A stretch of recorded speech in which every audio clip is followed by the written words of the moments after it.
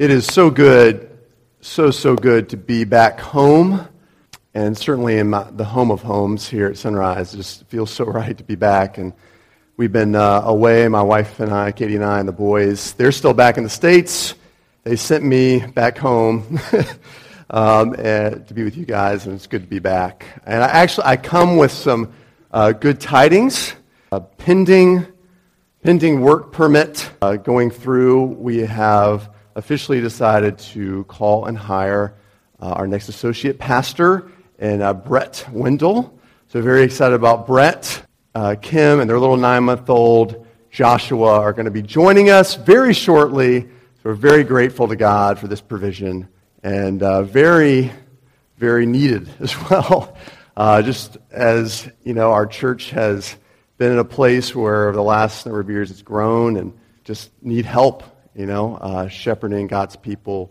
We still have a tremendous need, particularly in our family and children's ministries, in terms of training and equipping and recruiting volunteers to help serve our kids and to love them well. And Brett is very excited about this. He's already looking at ways to help and curriculum and this and that, just very enthused, and help in administration. There's all kinds of needs. So very grateful to have Brett. So let's give God a big clap of praise for his provision in our lives.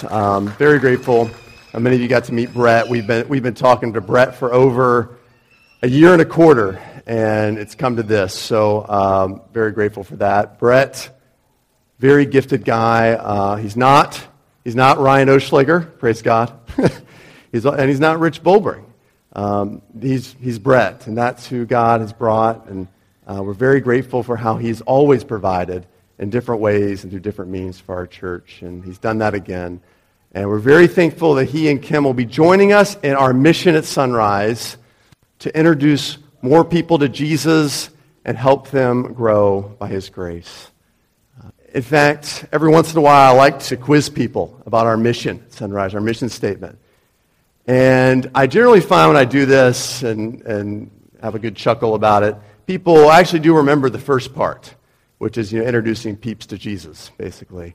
And that's pretty self-explanatory, whereas they're more sort of vaguely impressed by the second part because it sounds super spiritual. So it's the second part, growing by grace, I wish to examine this morning from God's Word.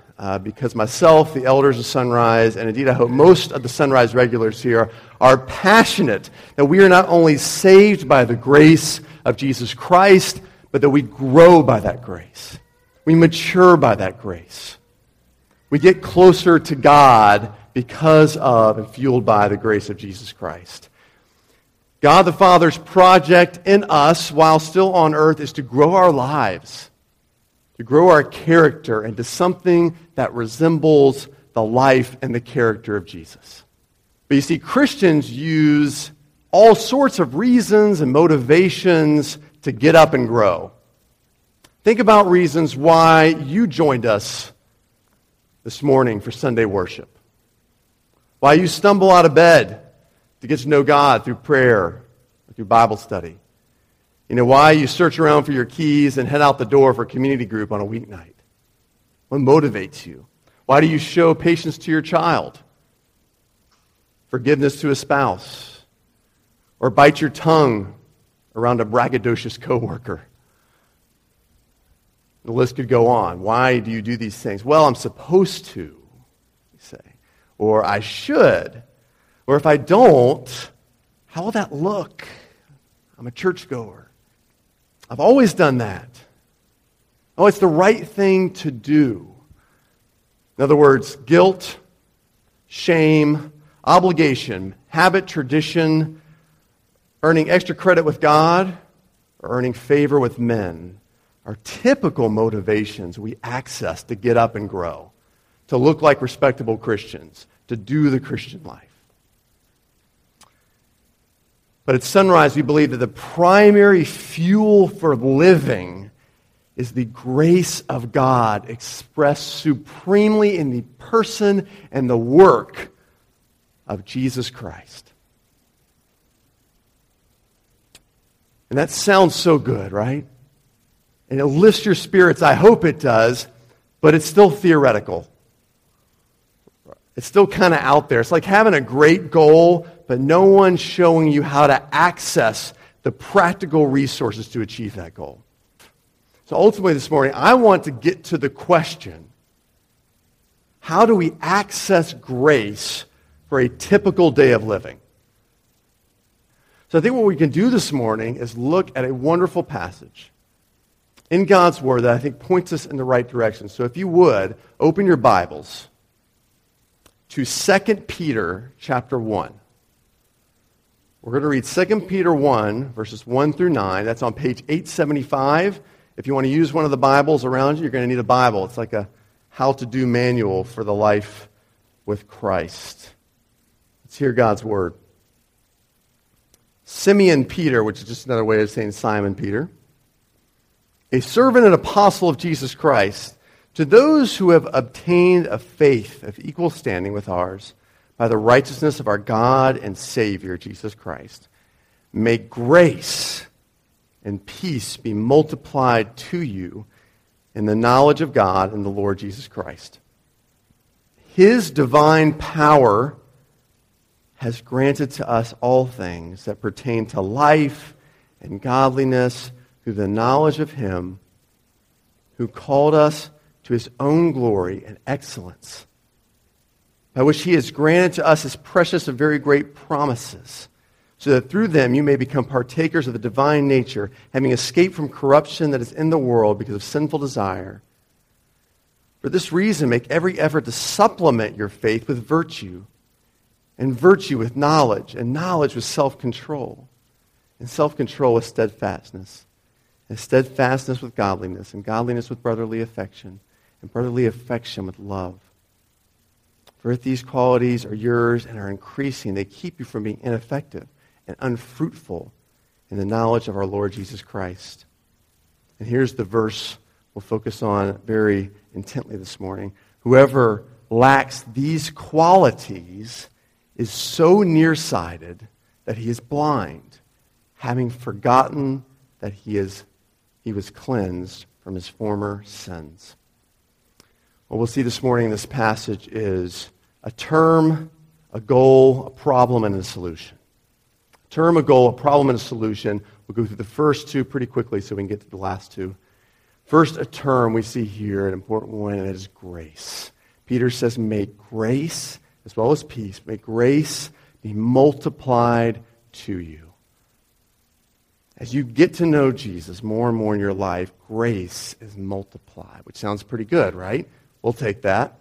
We'll sign up for that. But for almost all of us, that phrase, grace multiplied to you, it's a head nodder.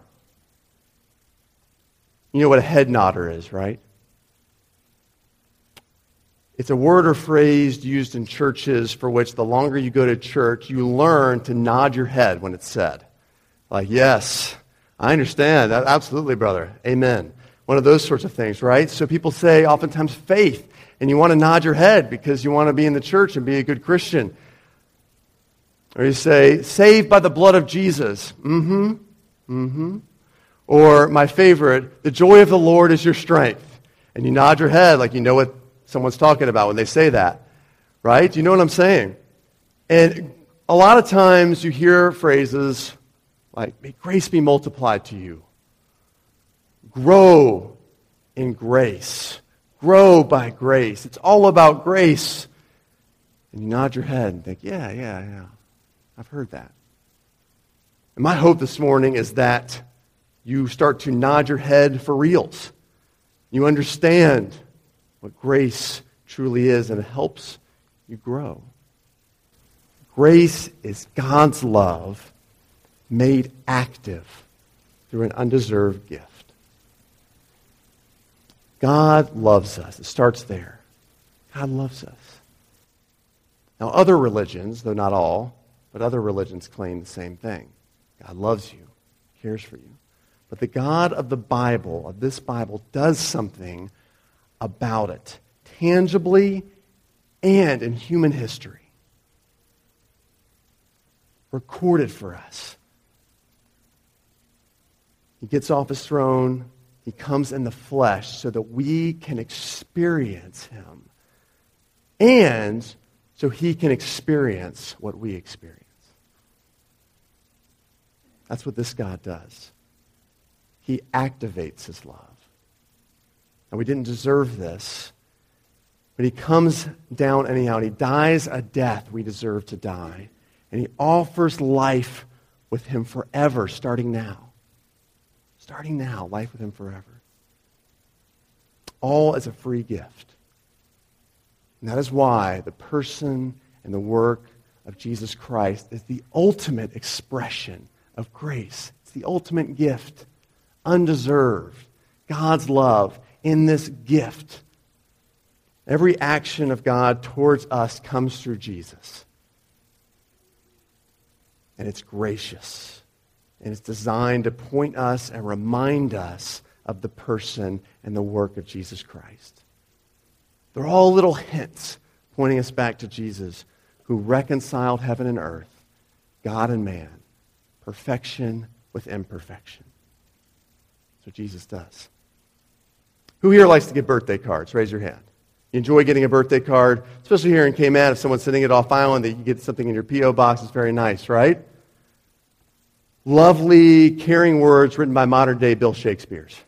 Who likes it even more when those cards contain a little something, right? Wedged in the middle. Who likes that even more? Raise your hand.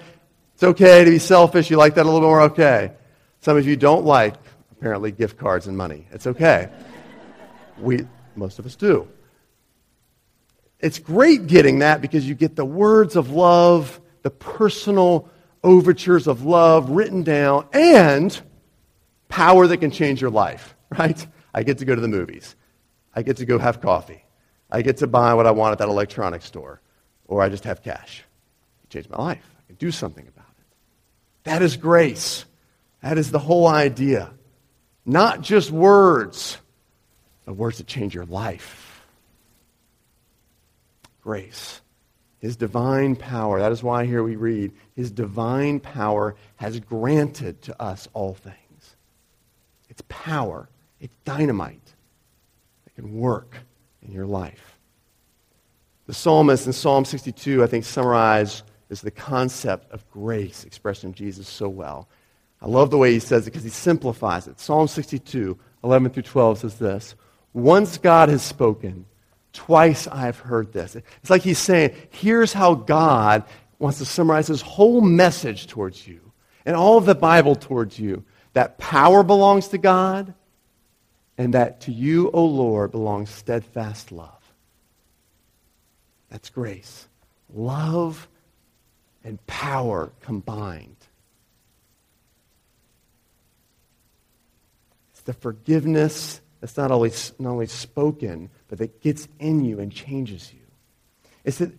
Grace is that at any moment, out of love, God can alter and change circumstances. He can change the stony heart of another person, or better yet, your own heart.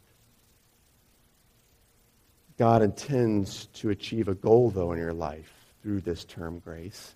And the goal is this: to grow you toward Christ's likeness, like I mentioned earlier, to be more like Jesus. Read with me verses 5 through 8. For this very reason, make every effort to supplement your faith with virtues. The idea here is that faith and trust in Jesus is all you need to know Jesus forever. Trusting in Jesus, faith in Jesus, all you need to know him forever. But while you know him in this life, add to your faith. Supplement your faith. The NIV says add. Add to your faith virtue, and virtue with knowledge, and knowledge self-control, and self-control add steadfastness, and steadfastness add godliness, and to godliness add brotherly affection, and brotherly affection add agape, unconditional love. Keep adding to your faith. I don't have time to go through each of these in great detail, but I want to ask you anyhow, who here feels like they've added all these qualities to their faith? Raise your hand. One young man up front here. He is our example. I love it. But for the rest of us, thank you, Sam. Love that boy. For the rest of us, we all agree that there's room to grow. And Peter anticipates this. He recognizes that we feel we've fallen quite short of adding virtue and steadfastness and brotherly affection and unconditional love. So he rightly considers whether some of his readers and his audience who don't feel like they're growing at all. Don't you feel like that sometimes? Why am I not growing? Why am I not adding, supplementing my faith? Peter tells us the problem, and he hints at the solution in verse 9. And here's what I want to focus on this morning. This glorious verse. Whoever lacks these qualities is so nearsighted that he's blind, having forgotten that he was cleansed from his former sins. The problem, friends, is when we focus narrowly on fixing each deficiency, each shortcoming in our life. That's the way we tend to fix most of the problems in our life. We focus on the problem. How can I fix this problem? I move on to the next problem. I'm going to work on this. I'm going to focus on this. I'm going to move to the next. But that's not really how it's supposed to work in growing in Jesus. How many of you here are physically nearsighted? Raise your hand. If you are physically nearsighted, it means you can see well up close, right? Very close to you, you can see well, but from farther back, things get blurry. As you move away from other people and objects, things just kind of get hazy. And I know that. I rock a pair of nearsighted corneas right here. All right? And in fact, I'm looking at you right now through the magic of a pair of AccuViews, all right, that help me be able to see you from far away. And that's not the only way I'm nearsighted physically. I'm nearsighted in other ways. I've passed down this nearsightedness to my boys. It's hereditary. Often passed through, in fact, the Y chromosome. Passed usually from father to son, one male to another. I call it the refrigerator syndrome. All right? It is a kind of nearsightedness that infects many of us men. It's when a man calls out to his spouse, his mother, maybe to his sister even, where is the ketchup? Where is the salsa? I'm looking in the refrigerator. Where is the mayonnaise? It's almost so common amongst cell phones, wallets, keys. A crucial part of this syndrome is that a man so narrowly fixates his attention upon what's missing that he can't calmly step back and take a wider perspective, not only of what's missing, but his life in general. So two things happen. He misses the mayonnaise, even though it's right in front of him, and it's often called to his attention. So he not only misses the mayonnaise, he treats everyone and everything around him as his last priority as he's looking for the mayonnaise. He's quick to blame others for taking it. That often happens. Who took the mayonnaise? As if someone has taken the mayonnaise out of the refrigerator and hidden it somewhere in the house. Who took the mayonnaise? I only see the reduced fat mayonnaise. And as he's looking for this, focusing so narrowly, any other conversation he receives is bothersome. You know, if you're talking about anything else, what do we need at the grocery store? Mayonnaise, right? What do we need to do this week? Don't talk about anything else. Only talk about the mayonnaise. And he misses even major events in his children's lives.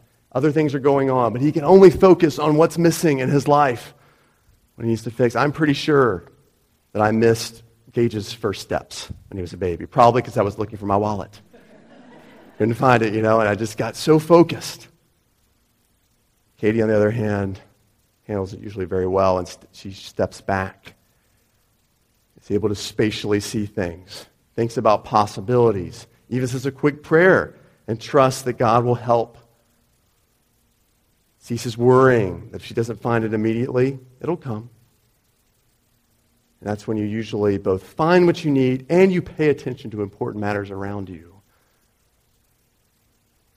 Believe it or not, refrigerator syndrome illustrates for us a spiritual principle in these verses. When your focus narrows, try to fix one thing, you forget what's most important, and other parts of your life suffer. You get so fixated. I just got this fixed in my life, I'd be a better Christian. So I'm just going to focus on this. I'm going to work on this. Every Bible study I've ever done on spiritual fruit and growing spiritual fruit in your life always asks the question, what fruit are you going to focus on this week and work on? It's not really how it works. It's like, okay, I'm going to work on patience. I'm going to work on that. But then all of a sudden, self-control pops up as a problem, or faith pops up as a problem. Peter is saying, you won't get better by narrowly obsessing over each area of your life in which you lack.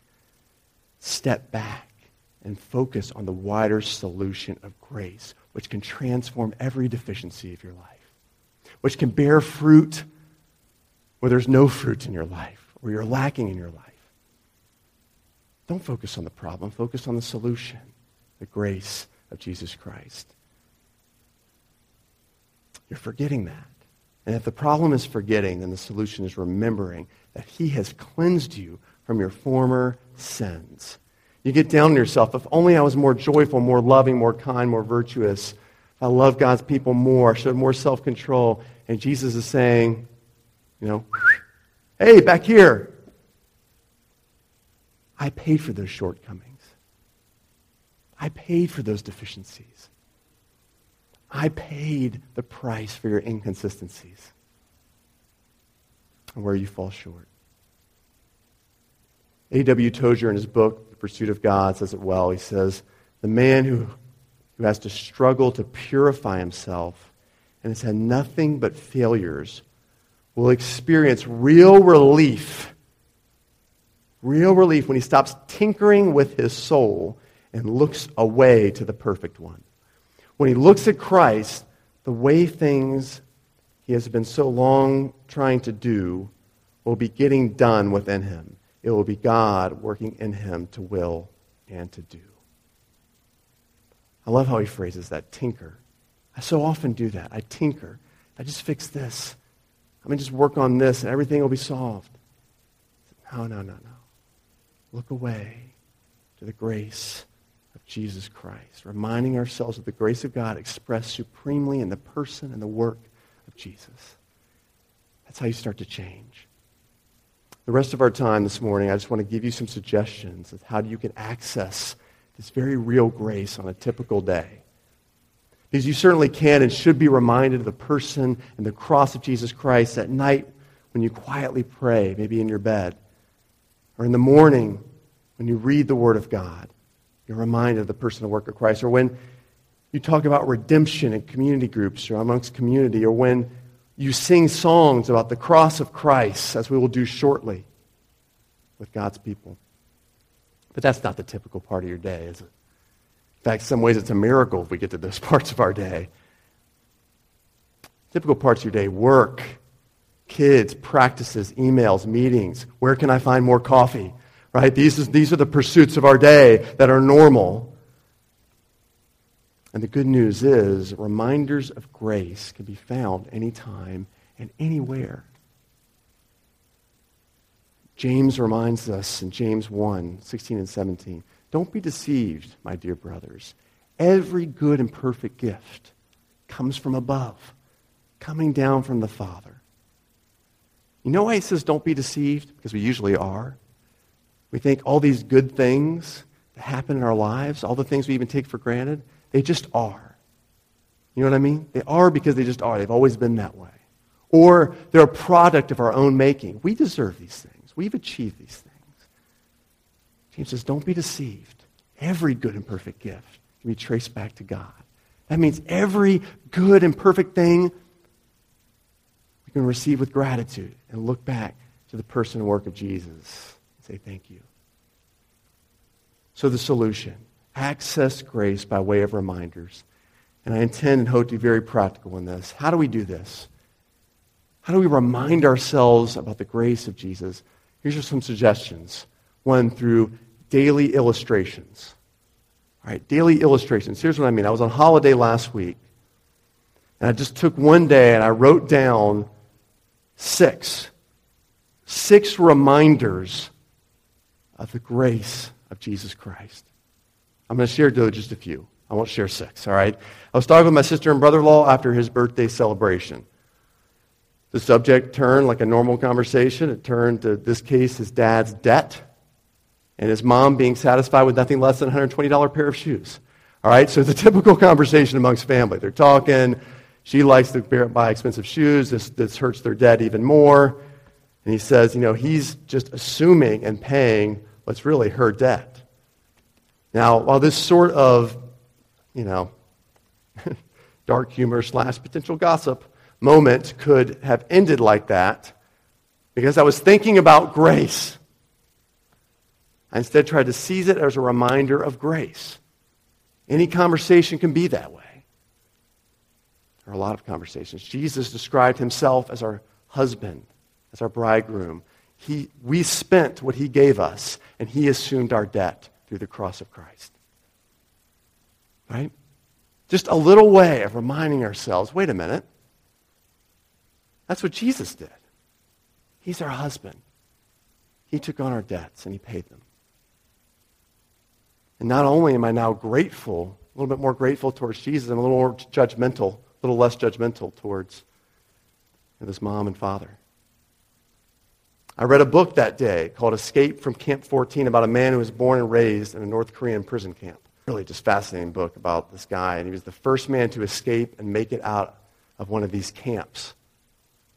He and a friend planned their escape together, and the older friend is the first to describe to the main character the freedom on the other side of the fence, outside of oppressive North Korea. It's an oppressive regime. He describes the freedom outside this fence, and the friend is the first to run through the snow, to make a run for it, through the snow, toward the electric fence, tries to get through it, and gets electrocuted, and dies. Shin runs after him, no time for sympathy, climbs over his deceased friend and into freedom. And as he climbs over his friend, the punishment of electricity is actually absorbed, unbeknownst to him, by his friend. The same friend who pointed him to freedom, so that Shin could pass over safely into freedom. Boom. Jesus. The cross of Christ. Jesus, who points the way to freedom, absorbs the punishment for us so that we can climb over into freedom.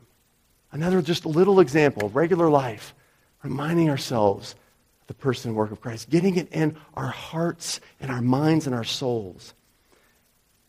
Pictures on a laptop. All right? I'm cleaning around the house, and my nieces and nephew notice pictures on my laptop screensaver, and they ask, who is that? Happened to be a number of folks from Sunrise Community Church.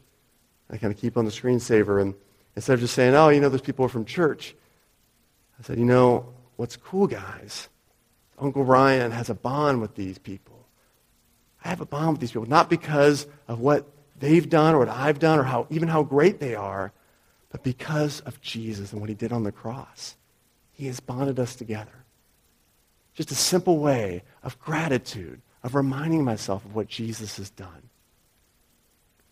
A conversation, a book, a laptop screensaver.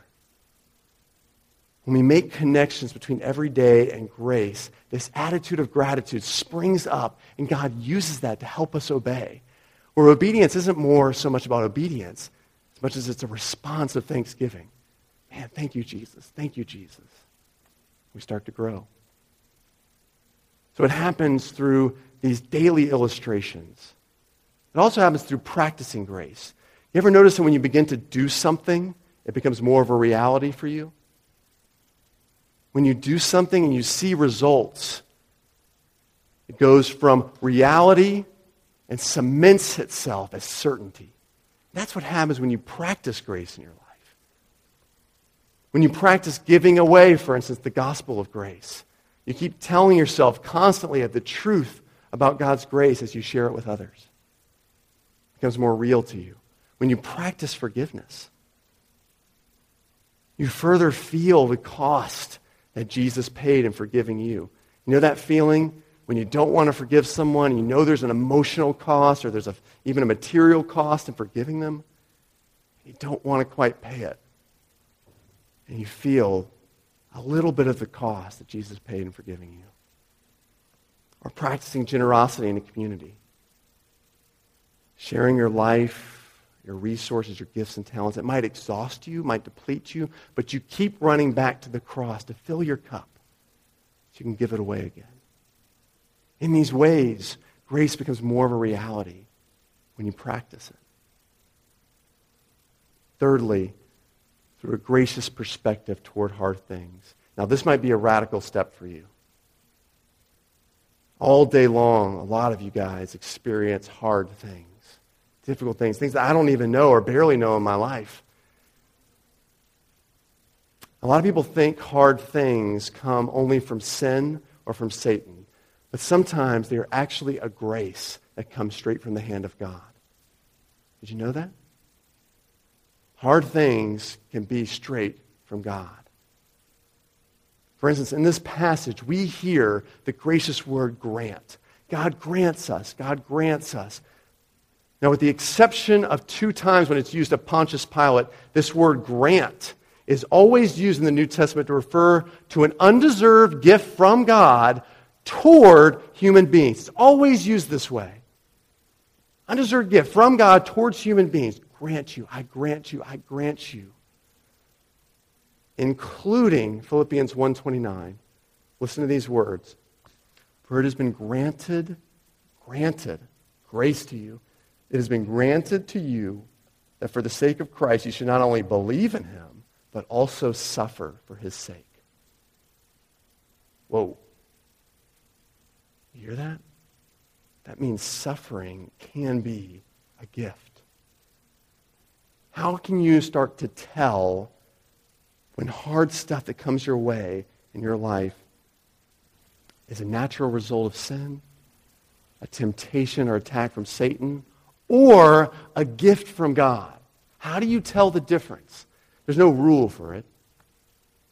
But I think one helpful hint is whether or not you can honestly look at suffering and say, yeah, that makes sense.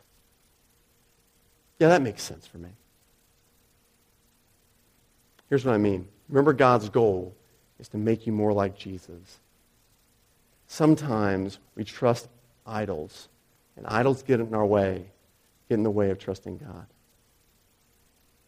An idol is anything other than God to which you look for satisfaction, for contentment, for identity. Anything that if it was taken away from you, you get pretty mad. You might even wonder how you can possibly live. When you feel that way, you know it's an idol or a potential idol in your life. So,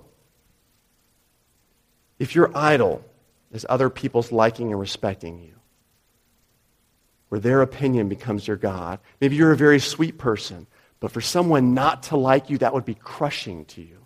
And all of a sudden, someone very important in your life doesn't like you. All the ways that you've won over other people doesn't work with an important someone. You can sit back and say, yeah, that makes sense. This is very hard for me, Lord. But you're sending it my way as a grace to destroy a potential idol. Start to defeat a potential idol in my life. Make me closer with Jesus. I'll give you another example. If your reputation is your idol, and someone says something about you that knocks you down, brings you down a peg, it might be hard to hear. And what they say might not even be true. But still you can say, yeah, that makes sense. Reputation is so important to me. Even maybe more important than Jesus. So God loves me enough to send that my way. If your idol is the comfort that money brings, and God sends your way a family hospital bill that only you can pay,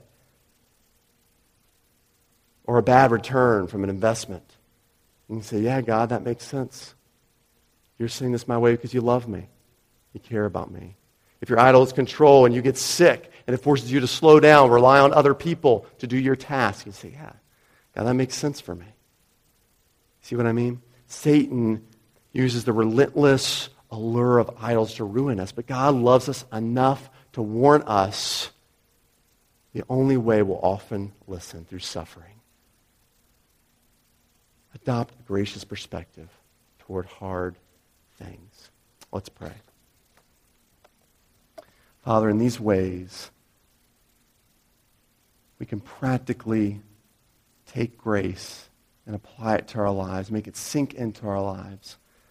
Whether it's just reminding ourselves through everyday occurrences, learning the art of connecting life with the work and person of Jesus Christ. It's all around us. Help us, Lord, begin to take life and see Jesus in it. See grace in life. Through interactions with others, through a movie we watch, the things we might read that come across our desk. And help us respond with gratitude. God, help us practice grace, that it might start to sink further down and cement the reality of how much you love us into our lives. So that we wouldn't live by guilt, shame, obligation, but know that there is a God who loves us and respond from that love. Father, help us even take the hard things that happen to us. And this is a difficult thing, Lord, but take the hard things and occasionally see, man, Lord, that makes sense. That makes sense for me. That's actually a gift.